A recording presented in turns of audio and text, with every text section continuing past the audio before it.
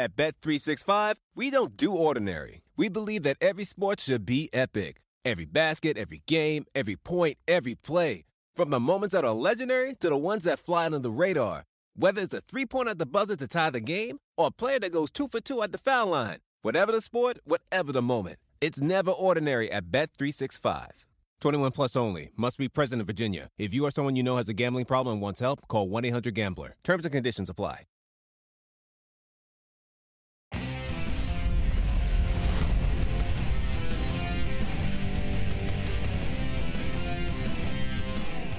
Wednesday edition PFT PM, and this is the one that will be played on Sky Sports NFL at 11 o'clock local time. Sources close to me tell me that every Wednesday night, Shireen, PFT PM will be on Sky Sports NFL. So yesterday was a false alarm.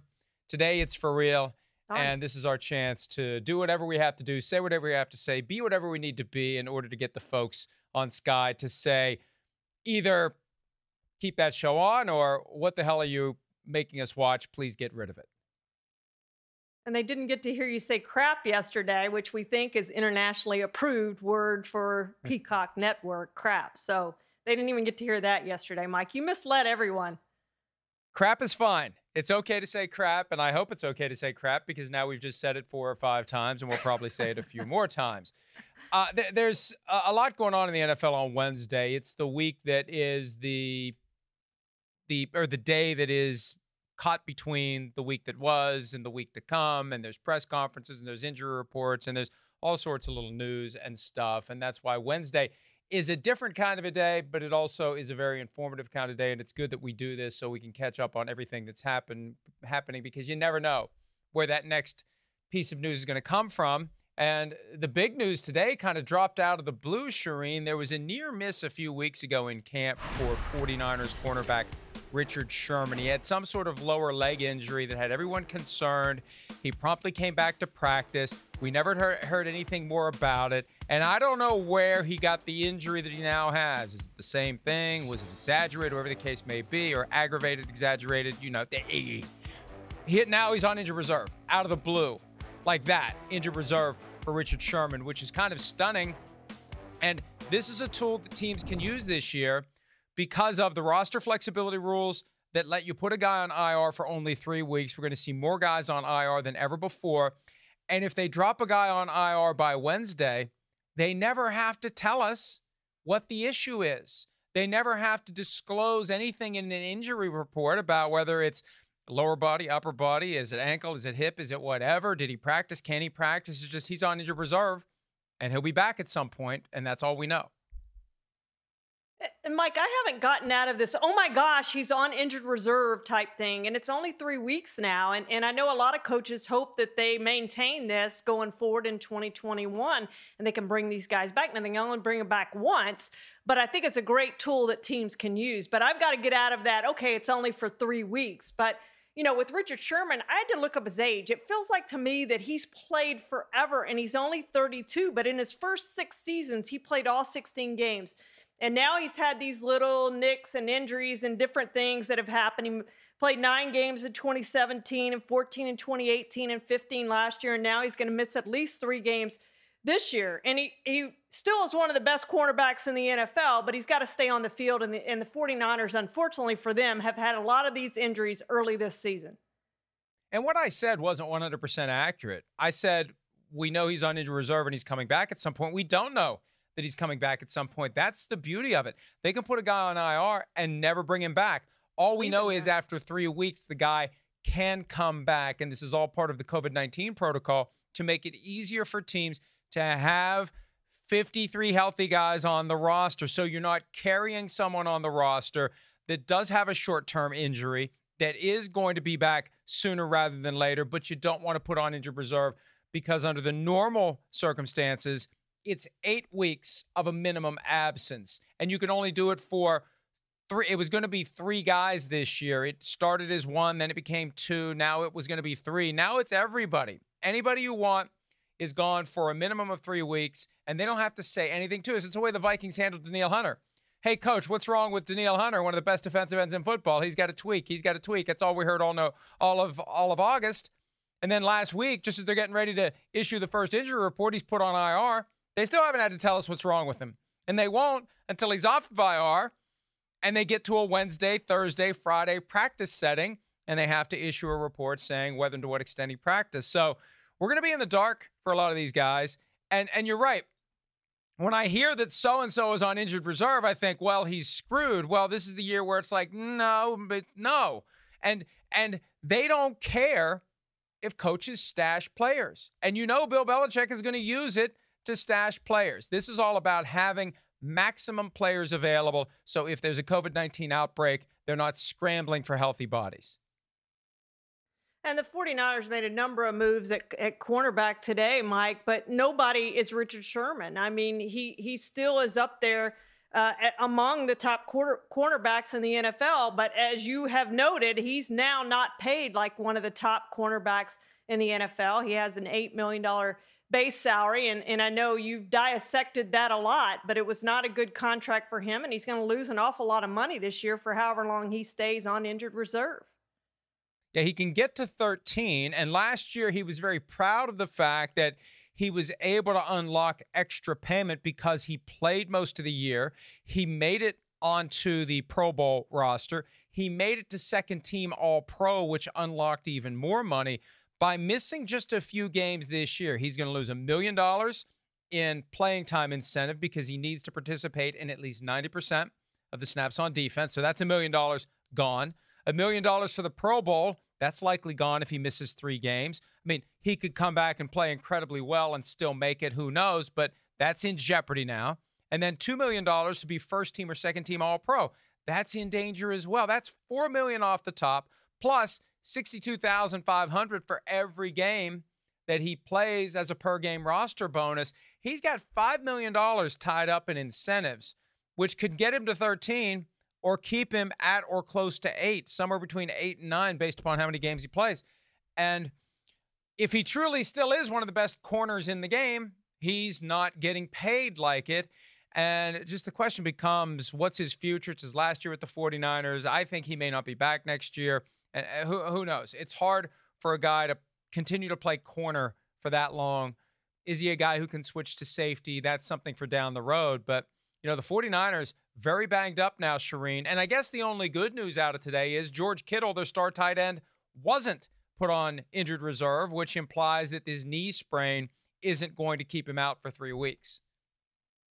Yeah, that is good news for them, and they hope to get Deebo Samuel back at some point. But you saw how much they missed a healthy George Kittle in the second half. He didn't have any catches, and I don't care what he said that he was fine. You could tell he wasn't fine in the second half of that game. And they certainly missed Deebo Samuel, and there are other receivers who are just banged up. That receiving core is just depleted right now. Had to use Raheem Mostert and some of those running backs to make do through this game. And I think that's part of the reason that Jimmy Garoppolo, I know he had over 100 passer rating and all that, but he didn't make the plays he needed to make in that game. And I think a big part of that reason was the receiving core just being depleted and not missing a healthy George Kittle in the second half. And we saw what the Cardinals did and Kyler Murray did with the healthy receiving core that are really good receivers.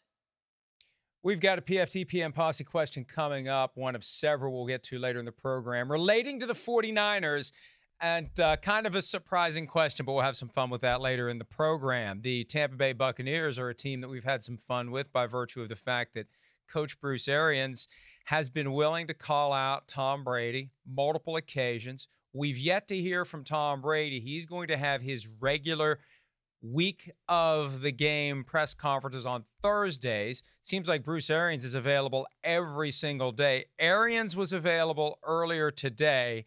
And with so many people raising the question of whether or not there's some sort of an issue between Tom Brady and Bruce Arians, because Arians keeps calling him out. Brett Favre said earlier this week that Arians is barking up the wrong tree by calling out Tom Brady. Arians was asked how things are going between him and his star quarterback. Here he is. Tom and I are fine, so I don't really care what other people think. So it's just what he and I think. And, we left the stadium fine. We showed up today fine, so there ain't nothing to talk about. Now, Favre suggested that maybe there's some sort of an understanding between coach and player that this is what coach is going to do because he does it for everyone and there should be no sacred cows. My spin on it is at some point during the courtship of Tom Brady, it had to have come out that Bruce Arians, hey, Tom, I'm different than that guy up there that grumble and never says anything. I'm going to say whatever I need to say, and I can't be I can't be doing it to everybody but you. So if there's criticism to be had, I have to call you out. And, the bottom line is, what's Brady going to do about it? He may not like it, and maybe it causes some issues down the road, but it's not like Brady is going to show up for his press conference tomorrow and complain about it. At least for now, he's just going to put his head down and keep going forward. Yeah, he couldn't have been surprised, Mike. I mean, this is who Bruce Arians is. This is what he does. He has done this throughout his entire career. When he was offensive coordinator, he did it to Ben Roethlisberger and other quarterbacks that he's had, Peyton Manning. And so Tom Brady could not have been surprised whether they talked about it or not. And I would suspect that they did talk about it, like you said, in the offseason. But this is who he is and what he does. And he does call out players, and he's going to continue to call out Tom Brady if he doesn't play well, and he didn't play well.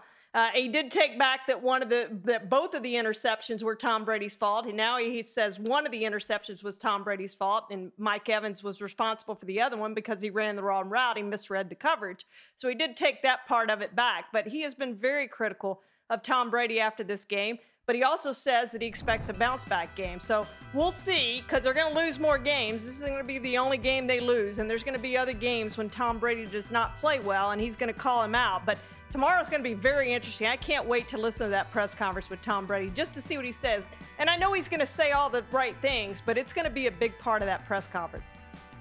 And here's the thing about Bruce Arians. He isn't bashful about giving out blame, but he's also not going to withhold praise. And we've heard that was one of the things that irritated Tom Brady about Bill Belichick, that nothing Brady did could ever truly get that kind of sustained, glowing review that a guy who wins 6 Super Bowls should get. When Brady has a great game, you're going to hear it from Bruce Arians. And every coach has a different way for motivating his players. And, Jimmy Johnson, when he was with the Cowboys, he had an individual relationship with each guy. He knew exactly what to say about each guy and what to say to each guy.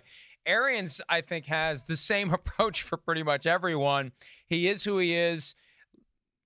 Like it or not, this is what he's going to do. He'll praise you when you deserve praise. He'll criticize you when you deserve criticism, and that's it. I don't know how much thought he puts into it. He just is who he is. Yeah, no question about it. And it's a great point with Jimmy Johnson. I remember the story he told with Charles Haley. The first time he called Charles Haley out in front of his teammates, it wasn't even publicly. It was in front of his teammates. And Charles Haley went berserk. They had to hold him back from punching out Jimmy Johnson.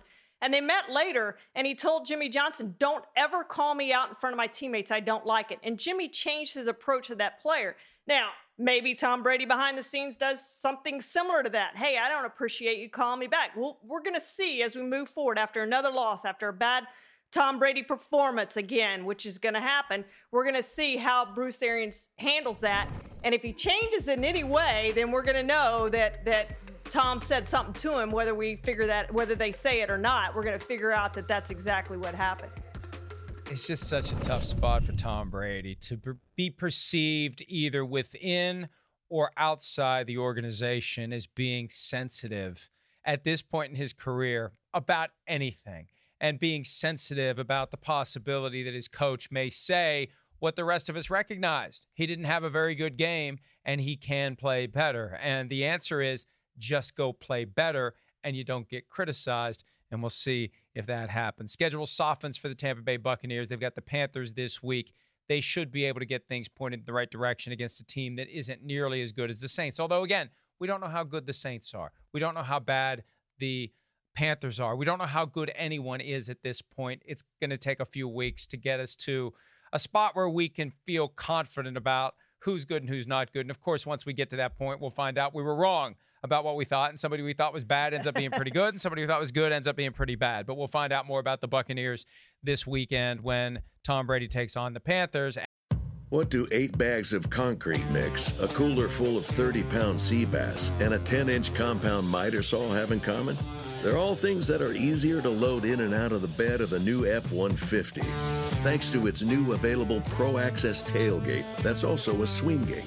The new 2024 Ford F-150. Tough this smart can only be called F-150. Available starting early 2024. Pro Access tailgate available starting spring 2024. Cargo and load capacity limited by weight and weight distribution. At Bet365, we don't do ordinary. We believe that every sport should be epic. Every goal, every game, every point, every play. From the moments that are legendary to the ones that fly under the radar. Whether it's a game-winning goal in the final seconds of overtime or a shot on the goal in the first period. Whatever the sport, whatever the moment. It's never ordinary at Bet365. 21 plus only. Must be present in Virginia. If you or someone you know has a gambling problem and wants help, call 1-800-GAMBLER. Terms and conditions apply. Pulling up to Mickey D's just for drinks? Oh yeah, that's me. Nothing extra, just perfection and a straw. Coming in hot for the coldest cups on the block. Because there are drinks. Then there are drinks from McDonald's.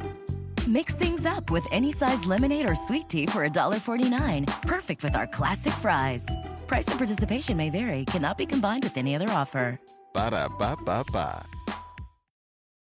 And we'll find out whether or not Chris Godwin is available to play. The number 2 receiver in Tampa, who arguably is good enough to be the number 1 receiver for a lot of other teams, but for the fact that he's got to deal with Mike Evans on his roster. Evans has that hamstring problem that slowed him down last week. Chris Godwin is in the concussion protocol. That's something the Buccaneers disclosed today. That's a problem as they try to turn this around. Brady needs to have a healthy Mike Evans, a healthy Chris Godwin. We'll see whether or not Godwin ends up being cleared. You know, Shireen, once upon a time, if a guy was in the concussion protocol, you pretty much assumed he was going to miss a game. In recent years, it seems like more often than not, a guy who's in the protocol gets his clearance to come back and play without missing a game. Yeah, this one's going to be interesting, Mike, because he had no symptoms on Monday, no symptoms on Tuesday, no symptoms after the game on Sunday, and he comes in today and has symptoms. So he has developed those somewhere along the way since Sunday's game. So you hope for his sake that he's healthy and he plays, but obviously he has to be cleared from concussion protocol by an independent neurologist before that can happen. And you're right with Mike Evans. He was limited today with that hamstring injury, and they need both of those guys out there if they're going to produce anything in the passing game. He needs those top 2 weapons. And I know one of the things that Bruce Arians also called Tom Brady out on is not getting the ball to Mike Evans enough. And, you know, he only made the 1 catch for a 2-yard touchdown, and he was only targeted 4 times despite playing 65 plays with that bulky hamstring. So he's got to get the ball to Mike Evans, target him. He can make those catches. Hey, Johnny Manziel learned that very quickly at Texas A&M. Won a Heisman getting the ball to Mike Evans, throwing it up there and let Mike Evans go make that catch. He can make the catches for it. You got to give him a chance. I'm looking at the Tampa Bay Buccaneers injury report for Wednesday, and Mike Evans, the good news is, was a limited participant in practice with that hamstring injury. Last week, he didn't practice at all until Friday. So maybe the hamstring injury doing better than it was a week ago. Bottom line is he was able to practice this Wednesday, last Wednesday, without any games, without any joint practices, without anything that was really full speed, full contact. He wasn't able to practice. And I will say this, and look, we've had... I'm trying to choose my words carefully here because I don't want to suggest someone is faking a concussion, because a concussion is a serious injury. But we do know that Chris Godwin's a guy who wants a new contract and hasn't gotten a new contract, and he's in the last year of his contract. And we've had other guys who had migraines, and we thought, well, maybe they're migraines. And Joe Mixon had migraines that quickly went away once he got his contract. And Alvin Kamara had a knee injury that quickly cleared up once he got his new contract. And again, I'm not saying that's what Godwin's doing. I'm just saying we need to be discerning, mature individuals and realize there are certain weapons available for players. And I'm not suggesting anyone would say, yeah, I've got concussion symptoms, but how do you prove that they don't if they show up and say that I do? And there's always a story behind the story when you've got a guy who wants a new contract. And I just throw that out there. I'm not saying that's what's happening, but because the options are so limited for a guy who believes he deserves to be compensated now, and we know what the injury risk is. We saw what happened to Marlon Mack, the Colts running back on Sunday. He goes out and plays. He tears an Achilles tendon, and bye-bye contract year, bye-bye big money contract that he would earn with a big season. We just need to at least have our eyes open to the possibility that there is a bigger play here because there's too much money involved, Shireen, for a guy who's in the last year of his contract under a slotted deal to just sit back and say, well, we'll just let the team do whatever they want while I'm taking the injury risk each and every week. And with a torn ACL, a ruptured Achilles, a serious injury, there goes that money that I currently believe I deserve. And again, I'm trying to put all disclaimers possible on this, but I just think it's impossible for us to not at least have that light bulb flicker when there's a guy that we know wants a new contract. He's in that last year, and all of a sudden he's injured. That's all I'm saying. We have to at least have that on our radar screen. Conspiracy Mike episode 3, right? That's Matt Casey telling you what to say. I'm not stupid. But all I'm saying is, and I know, all I'm saying is this is a big business with millions of dollars at stake. It is. And the players have limited ways to get what they want. And will there never be a time that a player in his contract year suggests he's injured when he really isn't? I think it would be foolish and naive to think it never happened because I think it already has happened. I think it's happened multiple times just this year. That's my point. Wouldn't Godwin, though, get a bigger deal in the offseason if he goes out and has a huge year like he did last year? I mean, wouldn't it behoove him to go out and repeat what he did last year and prove that he is a number one receiver rather than, not play in games and not have the type of year that he had last year? Yeah, but you're taking the risk of injury when you go out there and have that big season. And, that's what I thought Dalvin Cook was going to do in Minnesota. I thought Dalvin Cook was going to say, I reject your offer on a long-term contract. I'll go play for $1.3 million this year, and I'll have a big season, and then you're going to have to make a decision. Well, the problem is the Vikings already looked at it. They baked the cake. They said, hey, well, the franchise tag may be as low as $8.4 million next year for running backs based upon what happens with the salary cap. So go ahead, do it. We'll just tag you. And see, that's what's waiting at the end of the road for Chris Godwin or anyone else in the last year of a rookie contract. If you're under a 4-year deal because you weren't a first-round pick, let's just tag you. You go out and have a tremendous season. You have 1,500 receiving yards and 17 touchdowns. Awesome. Great. That's great. We're going to tag you. And you're stuck. You don't get that reward. And again, look, it doesn't make you attractive to a new team in free agency if you miss multiple games due to a concussion, because that's a label that can end up hurting a guy's value. And again, there's too many other things you can say. I've got a hamstring injury. There's all sorts of different ways that you can have an injury other than saying that you have a concussion when you don't. But look, I mean, it just comes up out of the blue on Wednesday. This is a guy who's in the last year of his contract. I don't think it's over the top to at least have that flicker, because if he believes he's entitled to a deal and there aren't many ways where you can squeeze that deal out of the team, this is at least, as I said, on the radar screen of possibilities. And one of the reasons we're conditioned to have this conversation, Shireen, what's going on in Chicago? You got a guy who's in the last year of his contract, and there was some ugliness that unfolded yesterday. And now Allen Robinson trying to put the toothpaste back in the tube on this notion that he wants out of Chicago. Remember, he took all of the references to the Bears off of his social media. That's what got the ball rolling yesterday. Today, he met with reporters, and here's what he had to say regarding the question of whether or not he does want to be traded during the season.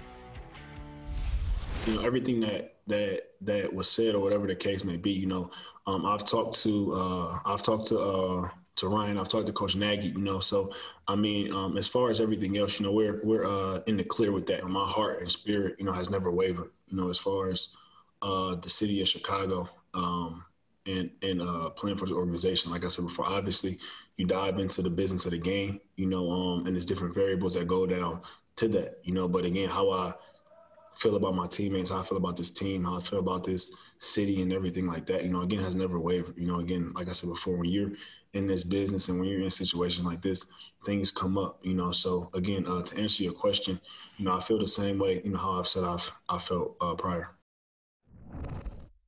The problem with these video conferences, it makes it harder to have a meaningful follow-up. And so they move on to the next person, and the next person has their question that may be unrelated to anything that was just said. I'd want to ask, as a follow to that, well, why'd you scrub any reference to the Bears off of your social media. We know that that has significance in this day and age when it happens. Why did you do that if your heart and mind have never wavered, Shireen?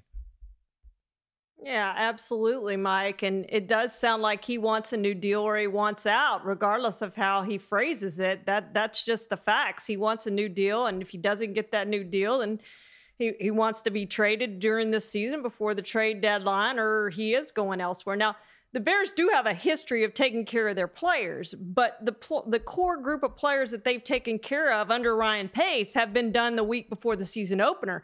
We're beyond the season opener. We're into the season now, and whether they've asked for a trade or not asked for a trade, I think they're having a hard time coming to what fair market value is, coming to an agreement of what fair market value is for Allen Robinson. He's made one Pro Bowl, and he's been an integral part of that offense for sure in Chicago. And we know he hasn't played with a Pro Bowl quarterback yet. But, I mean, I guess Mitchell Trubisky has made it once, but really a really good quarterback. He has not done that yet. So what is his value? And I think that's the problem with Allen Robinson. They want to compare his stats to Keenan Allen, which is pretty close. Well, Keenan Allen just signed a new deal that's going to pay him $20 million a year. Do you pay Allen Robinson that amount of money? So this, to me, still signals trade before the trade deadline, just because I don't know that they can come to an agreement on what his value is. And look, here's the reality. You mentioned that the Bears tend to take care of their own players. How they take care of a player is in the eye of the beholder. The Bears may think they're taking care of Allen Robinson. Allen Robinson may look at it and say, you're really not taking care of me. You're not giving me the offer that I think I deserve. The Bears may be and probably are willing to pay him something. There's just a gap. And it's enough of a gap that Allen Robinson hasn't said, I'll just take the best offer. I'll take the bird in the hand, and I'll avoid the injury risk. This is all about shifting the injury risk from player to team on a long-term deal that has that security. Back to Godwin, because this falls under the same umbrella as Allen Robinson. I think I can articulate my point a little bit better.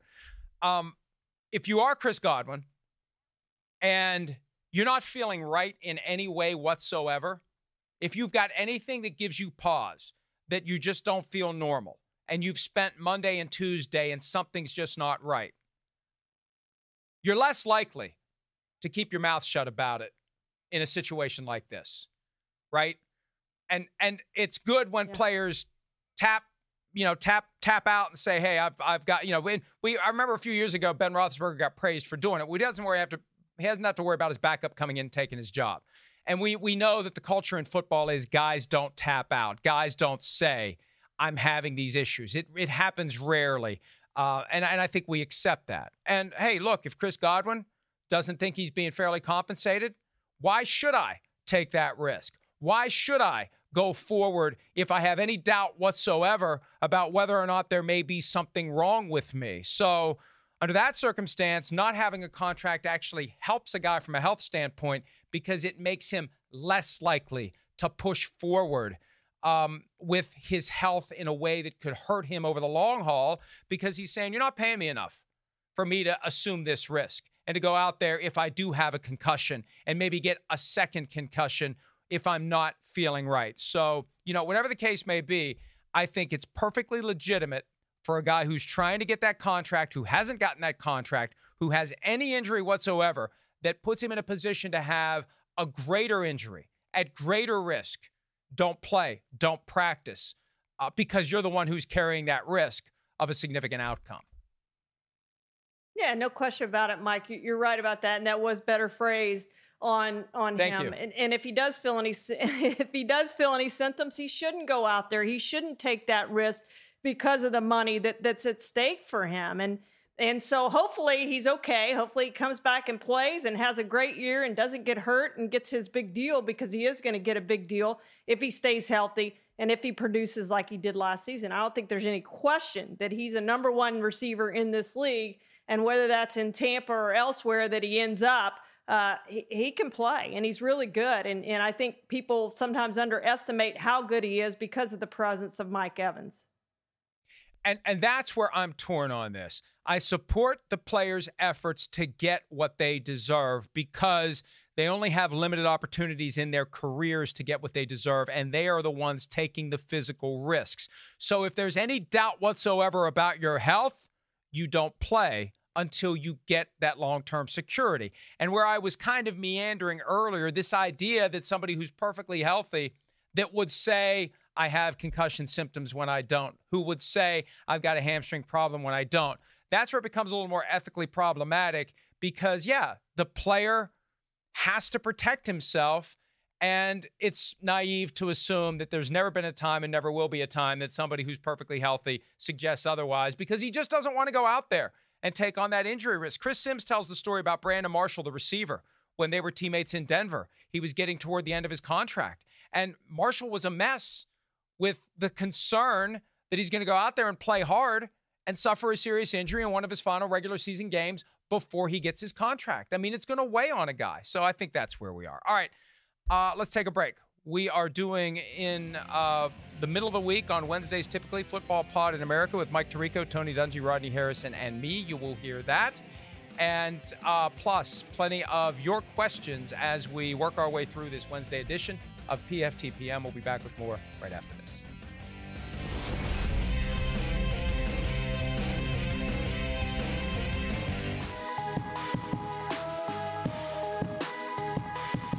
Pro Football Talk Live and Dan Patrick, 9 a.m. Eastern, followed by Rich Eisen at noon Eastern, Brother from Another with Michael Hawley and Michael Smith at 3 p.m. Eastern. And the day wraps up with this show, PFTPM, 5 o'clock Eastern, every weekday, streaming on Peacock. If you hear what I'm saying, you already have it. So congratulations on being one of the 15 million who realize what a great product it is. Earlier today, Mike Tirico, Rodney Harrison, Tony Dungy, and I gathered via video conference for a discussion about various issues in the National Football League. And one of the first things we discussed, how strange it is to see these games unfold without fans present. Here's our discussion.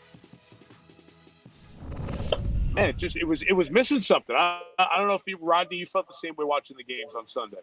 Yeah, and I talked to some players, and they said they felt the same way. They felt like, the fans are a huge part of the game. And most of the young players I talked to, they said, Mike, I'm not worried about the fans. I'm just learning the playbook, trying to, do my job. But the veteran players, they feed off the fan support. And, Coach, we won a couple championships back to back. We won 21 games in a row. There's no way we have that level of success. And you guys have the level of success that you had without the encouragement of the fans. Let's hit the Sunday night game and Belichick and the Patriots against Seattle. Rodney, for all the years that you were a part of the Patriots and saw the Patriots, their offense looked a certain way. I thought Josh McDaniels, offense coordinator, did a great job of just keeping things simple, allowing Cam Newton to play, and Cam felt a certain comfort level. He went to the line of scrimmage. If there was two safeties deep, he would call a run. And if they loaded the box, he would do the RPOs. He would, the majority of the passes that he hit, they were inside routes. So I just felt like Cam, he just looked so comfortable in the offense. They kept it simple. He didn't have to make a lot of adjustments. But, Coach, you always talk about it, whether it's offense or defense. Coach Belichick's going to have a couple adjustments. I expect him to come out with maybe something different, maybe like an empty set, maybe hurry up offense, spread the ball around. Maybe they come out the first 5 or 6 plays of the game and pass the ball, around. But the most important thing, and I tell you this, Coach Belichick stood in front of that team and they said, we have to block Jamal Adams. We cannot let him ruin the game. That's their number one priority. And on the other side, I'm really anxious to see because Russell Wilson was fantastic. 31 out of 35, lit it up. Well, we know, and the Seattle coaches know, that Bill Belichick is going to come in and try to take away what you do best. So the strength being the secondary. Is it going to be nickel defenses, dime defenses maybe? Take that passing game away. Will Seattle, if they do that, will they be content to say, hey, we've got to run the football if they play a little small group against them? So that chess match is going to be really, really interesting. I know Mike Florio is all about let Russ cook, but if Belichick decides I'm going to take that meal away, they may have to go back to the running game, the old Seattle formula. Go ahead, Mike, I'm sorry, Mike. Let me just jump off this real quick. I went back and I watched the 2016 game, Seattle. It was a Sunday night football game. I think it was week 10. Yeah. And you watch what Coach Belichick did. And Russell Wilson didn't have a lot of success scrambling, I think he only had like 6 yards scrambling, but he tore him up over 300 yards. I think he had three or four touchdowns. But the Patriots on early downs, they played a lot of zone. On third down, they played a lot of man-to-man. Now, the talent level is different because they're a lot better in the secondary, but I expect them to play a lot of man-to-man. I expect a lot of 4 and 5-man pressures. The biggest thing that he's saying is we have to eliminate the big play, and we have to be able to stop the run. And they're going to get up. They're going to challenge. I look for Stephon Gilmore to take on DK Metcalf, and I look for J.C. Jackson to get in the face of Tyler Lockett. On the offensive side of the ball for the Patriots, Bill Belichick downplayed the number of runs for Cam Newton on Sunday. He had 15, and Belichick created the impression, they were all out of an option look, and they weren't. I went back to watch that. 7 of the runs were designed runs. 6 were on option plays. There were 13 total option looks. He scrambled once and he took a knee. So there's a lot of designed runs. And what I was encouraged by, he only was really in harm's way twice. There was a 3rd and 6 down near the goal line when they were trying to score their last touchdown, and then a 4th and goal. Those are the 2 plays where you get a little nervous about Cam getting injured. The rest of the time, he was clean. He was not taking hits, and he was moving that offense. It was methodical, but it worked. And I think we're going to see a lot more of it this week. I'm so glad you brought that up, Mike, because if we think about Cam and the MVP guys and where he was in his skill set, the biggest thing is sustainability. Can you sustain this offense and doing that stuff with Cam an entire season? Not with the weapons they have. No, not with the weapons they have. No, you don't think so? That's why I think it's very important that they need to go out and they need to make some type of trade, whether it's Allen Robinson from the Bears, whether it's Odell Beckham Jr. They need someone, because if you go get an Odell Beckham, then Odell's been dying to try to get to the Patriots. He's good friends with Cam Newton. I think this is going to really open up the offense, allow N'Keal Harry to develop and take some pressure off of Julian Edelman. But you need that number 1 receiver, which they don't have. And then you put pressure on the Buffalo Bills to look and say, because right now Buffalo's sitting at home saying, I'm not worried about the Patriots. We take away, Cam Newton, they have nobody else. And you get a guy like Odell, he really opens up the offense and he makes everyone else better. Florio? Wow. Hey, I like it. Listen, I like it. I like it. You're willing and dealing. I love it. I watched the Browns-Ravens game last night, and it only reinforced my belief that they need to trade Odell Beckham Jr. He does not fit with that offense. He doesn't fit with that team. He's not happy. His body language, his demeanor. He had a horrible drop. The game was still in a position where Cleveland can make it interesting, down 17-6 driving. 3rd and 2, he's running with the ball before he catches it. He drops it. They missed the field goal. That was the end of the game. He had one play where the ball's up in the air. He did a little half alligator arm thing. I just think he's not into it there. He's not getting the ball the way he wants it. He's never been happy about being in Cleveland. That's the way it seemed. And Rodney, you're right. Remember last year, they're getting ready to play the Patriots. That's all he talked about all week is the Patriots. He wants to be in New England. And now that Cam's there instead of Tom Brady, he may want to be there even more strongly. Coach?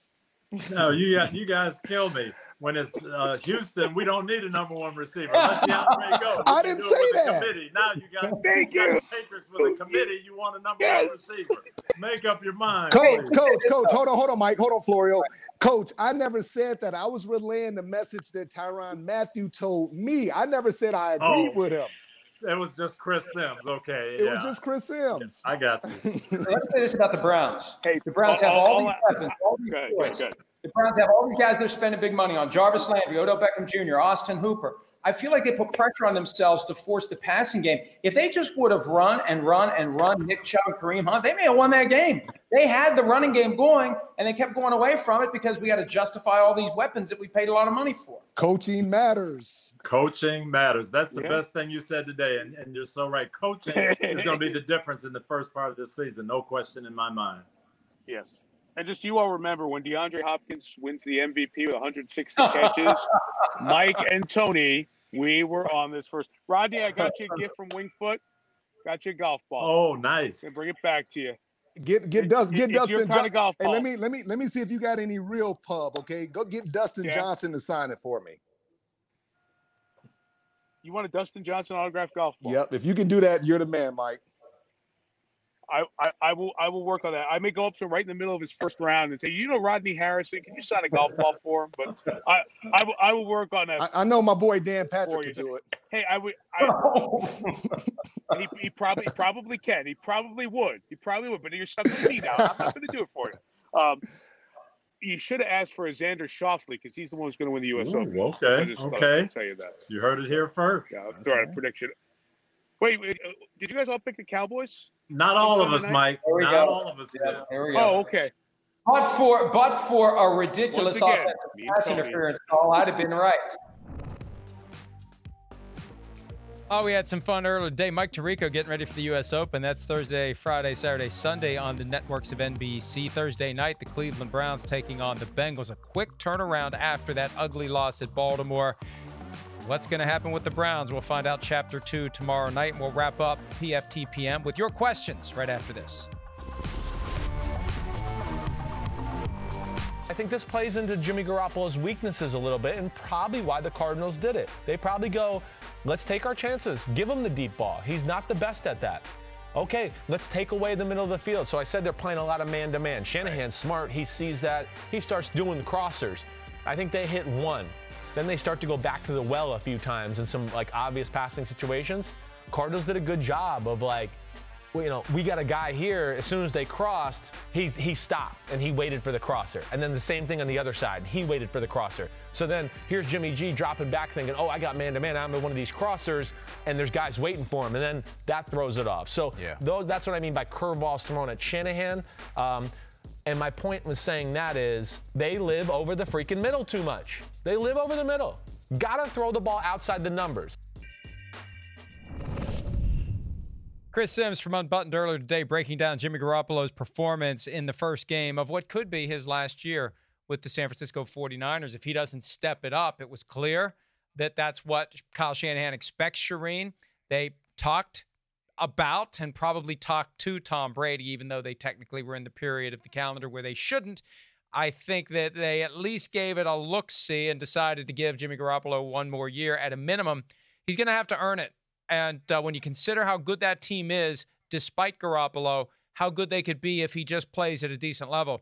On Sunday, he was not at a decent level. He had the hospital ball that he threw to George Kittle. He was inaccurate at times. And to see him and Kyler Murray on the same field, as I've said all week, night and day difference. Kyler Murray's the better quarterback any day of the week. And Garoppolo's got his work cut out for him as these 49ers try to reverse an 0-1 start. Yeah, you and I disagree a little bit on Jimmy G because I do think he's the better quarterback than Kyler right now. Kyler certainly has potential to be that. On Sunday, however, your point stands. Kyler Murray was the best quarterback on that field. And I don't care what the stats say. The stats say Jimmy G had over 100 passer rating and Kyler didn't. But Kyler made the plays when he needed to. And you go back to the Super Bowl, the fourth quarter of the Super Bowl, and it was the same thing. Jimmy G didn't make the plays that he needed to make in the fourth quarter when the game mattered, when it was on the line. He wasn't able to do that. So he still has a lot to prove this season to show that he is one of the top quarterbacks in the NFL, despite having the Super Bowl start underneath him last year. Yeah, passer rating doesn't take into account whether it's a big third down, whether the game's on the line. All it is completion percentage, yards per attempt, touchdown percentage, and interception percentage in a convoluted formula that has a maximum number of 158.3, and I'll never understand how that ended up being the perfect rating. But Jimmy G was over 100. Kyler Murray was south of 80, but Kyler Murray was the better quarterback that day.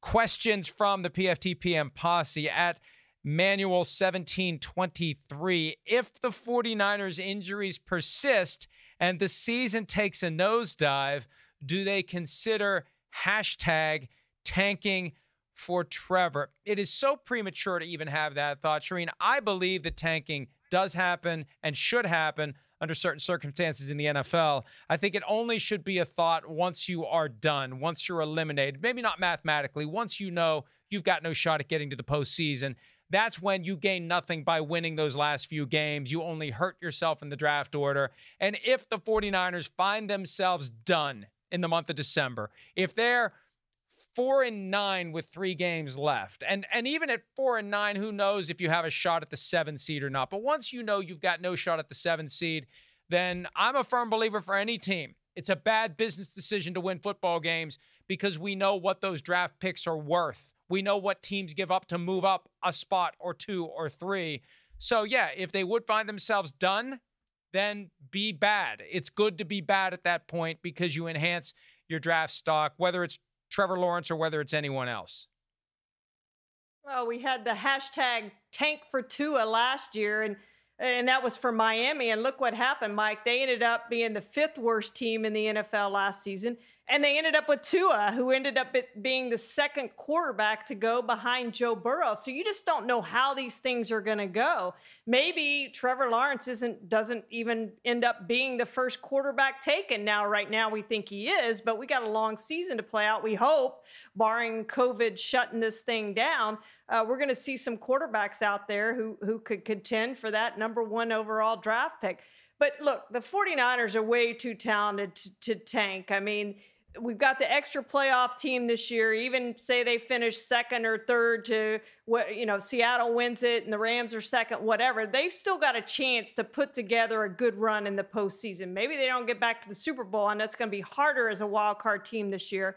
But they've got a really good team. And if they get healthy, they're going to be right there in the end, whether they end up as a 2nd or 3rd team in that division. I think they make the playoffs. They're too talented to tank. But it's a great question. I love the question. Oh, and let's just assume the Cardinals have a special season, and this is the first brick in what becomes an impressive 16-game wall for the Arizona Cardinals, and they end up the number 2 seed, and the 49ers sneak in as the 7th seed. Who's got the edge in a game where you've got a team with limited players who have meaningful playoff experience going against a team that was just in the Super Bowl last year? And the pressure's on the 2 seed, not the 7th seed. So, yeah, the 49ers could get hot late, get into the playoffs, and run the table because they have the experience from last year. But once you're out, once you're done, there's no benefit in trying to win those games. You're only hurting your draft stock. And Shereen, you mentioned the Dolphins were tanking for Tua last September, and they ultimately didn't have to tank all the way to number 1, but still got Tua. Here's the thing. They wanted Joe Burrow. So if they had fully and completely tanked and had earned the number 1 spot in the draft, they'd have Joe Burrow right now. He'd be playing right now. And who knows how much better the Dolphins would be over the next 5 to 10 years with Burrow instead of Tua. That's going to be an interesting apples-to-apples comparison in the coming years because it's well known the Dolphins wanted Joe Burrow. They just weren't able to put enough on the table to get the Bengals' attention. And who knows what they ever offered the Bengals. That's one of those things that's going to come out at some point, and we're going to say potentially, holy crap, why didn't the Bengals take that? Or, boy, it's smart the Bengals didn't take that offer. Yeah, because he looked awfully good in that first game. I think we both agree, Mike. You go back to talking about passer rating and all that sort of stuff. I know he didn't throw a touchdown pass. He did run for a touchdown pass, but Joe Burrow looked really good in that game and gave them a chance to either tie or win the game. If you don't get the offensive pass interference, they win the game. If you get the field goal that Randy Bullock should have made, the 31-yarder, then they tie the game and take it into overtime. And we're talking about how good Joe Burrow was in that first game as a rookie. And we're still talking about that, but it's much better when you win than if you lose. So, yeah, Joe Burrow was the guy, ended up being the guy, but we didn't think that at this point last year. He kind of came out of nowhere, which is my point. You could have somebody come out of nowhere in the college ranks that we just don't know about right at this moment. Question from @AllHappyTeam. Should Bob Quinn, the Lions general manager, divorce himself from Matt Patricia, the coach of the team, sooner than later? Lions have a 10-game losing streak, plus they're 3-8-1 with a lead or a tie going into the 4th quarter under Patricia. Shereen, your thoughts? Whew. Jim Caldwell got fired for much less than that. I thought he was a really successful head coach. I didn't think they should let him go. When they did, they were 9-7 his last year. And then look what's happened when Matt Patricia has come in and taken over and tried to build culture and rebuild that team. It just hasn't worked out. And Jim Caldwell went through 36-28 in 4 years. So frankly, they shouldn't have gotten rid of him. But now you have Matt Patricia, and he's not getting it done. He's in his 3rd season. They can't hold the lead. You really give him a pass for last year for Matthew Stafford being injured a lot of the year. But at the same time, he's got to come out and win this year, and they lose another lead. They start out this year just like they ended last year. So Yeah, I mean, at some point, they've got to make a coaching change if they can't turn this thing around. I had them as a wild card team. I thought they were going to be a decent team, perhaps a dark horse, perhaps a chance to win that division. But they look like the same old Lions of the last 2 years under Matt Patricia on Sunday. Yeah, you make a good point. Last year, they blew a 17-point lead and still came out of the game with a tie. This year, they blew the 17-point lead and came out of the game with a loss. Last year, the tie to Arizona. This year, the loss to the Bears. Look, this is one of the realities of football. And the coach and the GM have a very critical relationship. And in too many cities, there's dysfunction between coach and GM. The seeds for Bob Quinn and Matt Patricia working together in Detroit were planted when they were both in New England. And this happens. A coach and a GM, two guys who we don't even know are on the radar screen to ever be coaches or general managers. They develop a relationship, they develop a bond, and they decide that they will be able to trust each other in the future, and they want to work together in the future. That's why Bob Quinn hired Matt Patricia. Bob Quinn wanted to fire Jim Caldwell as soon as he got the job and decided to give Jim Caldwell a chance to basically earn his termination, which he arguably didn't before hiring Matt Patricia. But they're tied at the hip, and they've always been tied at the hip. And I don't see Bob Quinn turning on Matt Patricia at this point. I think Bob Quinn goes down with the ship before he throws Matt Patricia overboard. It's the nature of the relationship. And it can be a good thing, but it also can be a bad thing because you want to see an open and inclusive and diverse coaching search. That didn't happen in Detroit. Quinn knew the day he got the job he was eventually going to hire Matt Patricia. I think he sticks with him. All right, good question from the PFTPM posse. Is it time to admit that Odell Beckham Jr. may not be one of the top receivers in the NFL anymore? If not now, when is it reasonable to start having that conversation, Shireen? Well, I think first you have to define great. Like, what do we consider great? Do we consider great the top 2, the top 5, the top 10? And I really haven't said this out loud until now, but I have had that question since Odell's first 3 years when he made 3 consecutive Pro Bowls. To me, he has not been the same receiver, and I would not call him great. I would not rank him among, when we're talking about the Julio Jones and the DeAndre Hopkins and those types of receivers, I would not put him in that conversation among those guys. Now, he has the potential to go back and do it again. I would have put him there probably the first 3 years, but this is a guy that's never made All-Pro.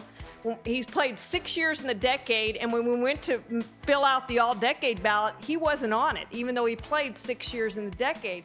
So, yeah, I don't think you can call him a great receiver at this point based on what he's done after his last 3 years. He was on track to do that, but he didn't get there. He had the 3 great seasons to start his career, and that was when he wanted his new contract, and the Giants didn't give it to him. He suffered that lower leg injury in, coincidentally, not ironically, although some would say ironically, Cleveland in the preseason. That eventually became a broken ankle, and that's where his career got derailed, and he hasn't been the same since then. I remember 2 years ago with the Giants, he had that bizarre interview with Lil Wayne and Josina Anderson, and that's when it was clear he was getting out of New York. And I think that it's just a matter of time before he's out of Cleveland. And I don't know that he ever becomes a great receiver again. I don't think he's one of the best 5. I don't think he's one of the best 10. He's got a lot of work to do, and it begins with him, Shireen, landing in a place where he can flourish. It's not working in Cleveland. He needs to go to New England. That's where he wants to go, and I think maybe they could turn him around there. All right, that's it. Boy, that hour went fast. We'll be back tomorrow with picks for Week 2 on PFTPM. Have a great day. See you Thursday.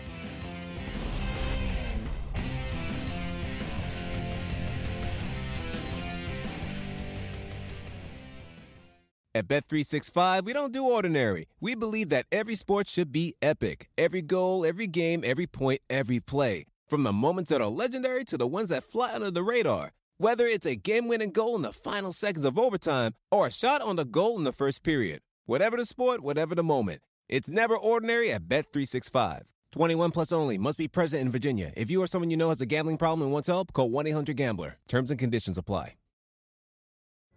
Pulling up to Mickey D's just for drinks? Oh yeah, that's me. Nothing extra, just perfection and a straw. Coming in hot for the coldest cups on the block. Because there are drinks. Then there are drinks from McDonald's. Mix things up with any size lemonade or sweet tea for $1.49. Perfect with our classic fries. Price and participation may vary. Cannot be combined with any other offer. Ba-da-ba-ba-ba.